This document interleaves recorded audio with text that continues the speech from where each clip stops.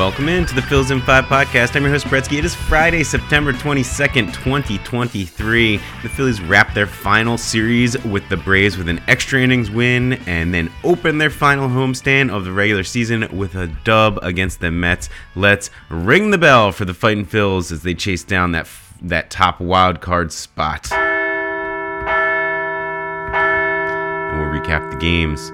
Wednesday afternoon's matinee against Atlanta was yet another reason why a playoff rematch between the East top two teams would be must-see TV. The Phillies got off to a nice start, jumping out to a 4-0 lead thanks to a pair of Nick Castellanos long balls and Aaron Nola's best start in some time. Nola did allow a pair of runs before exiting, but tossed 6 innings of 2-run ball with 8 strikeouts. He's looked a lot more like the pitcher we're going to need in October. Big Stick Nick drove in 3 while blasting those 2 home runs, but despite the 4-run lead, those pesky Braves came back all the way back and sent it to extras with a 2-run rally in the 8th. The Phillies did finally have some success against the Braves in extra innings as Alec Boehm was intentionally walked ahead of Bryson Stott in the 10th, who made him pay with an opposite field double down the line to plate 2. The Braves got 1 back. The ghost runner scored in the bottom of the 9th, and Matt Strahm escaped with the save. Series win to close things out with the Braves for the season. Nice way to end it there. Thursday, then the Phils returned home to the Mets, played the Mets, and they jumped out to an early 2-0 lead.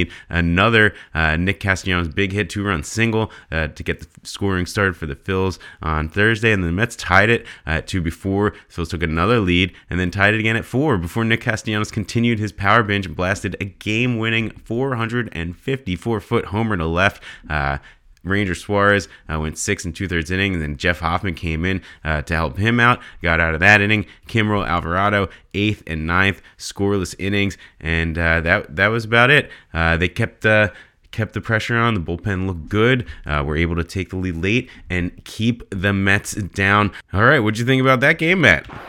The Phillies are so good, frankly, because they can score more runs than the other team. Yeah, that's right. They did score more runs than the other team and beat the Mets. All right, let's keep it moving. Our star of the day, it's Big Stick Nick, of course. Castellanos went 4 for 8 with 3 home runs and 7 RBI over the last 2 games. He's run hot and cold this year for sure. But this is yet another reminder that this deep Phillies lineup has at least 4 bats that are capable of just carrying the team for an extended period when they get hot. If it all clicks and Nick is hitting and Bryce is hitting and Trey is hitting and Kyle is hitting, October is going to be really fun. All right, some news and notes. It's all quiet, so we're going to keep on moving around the NL East.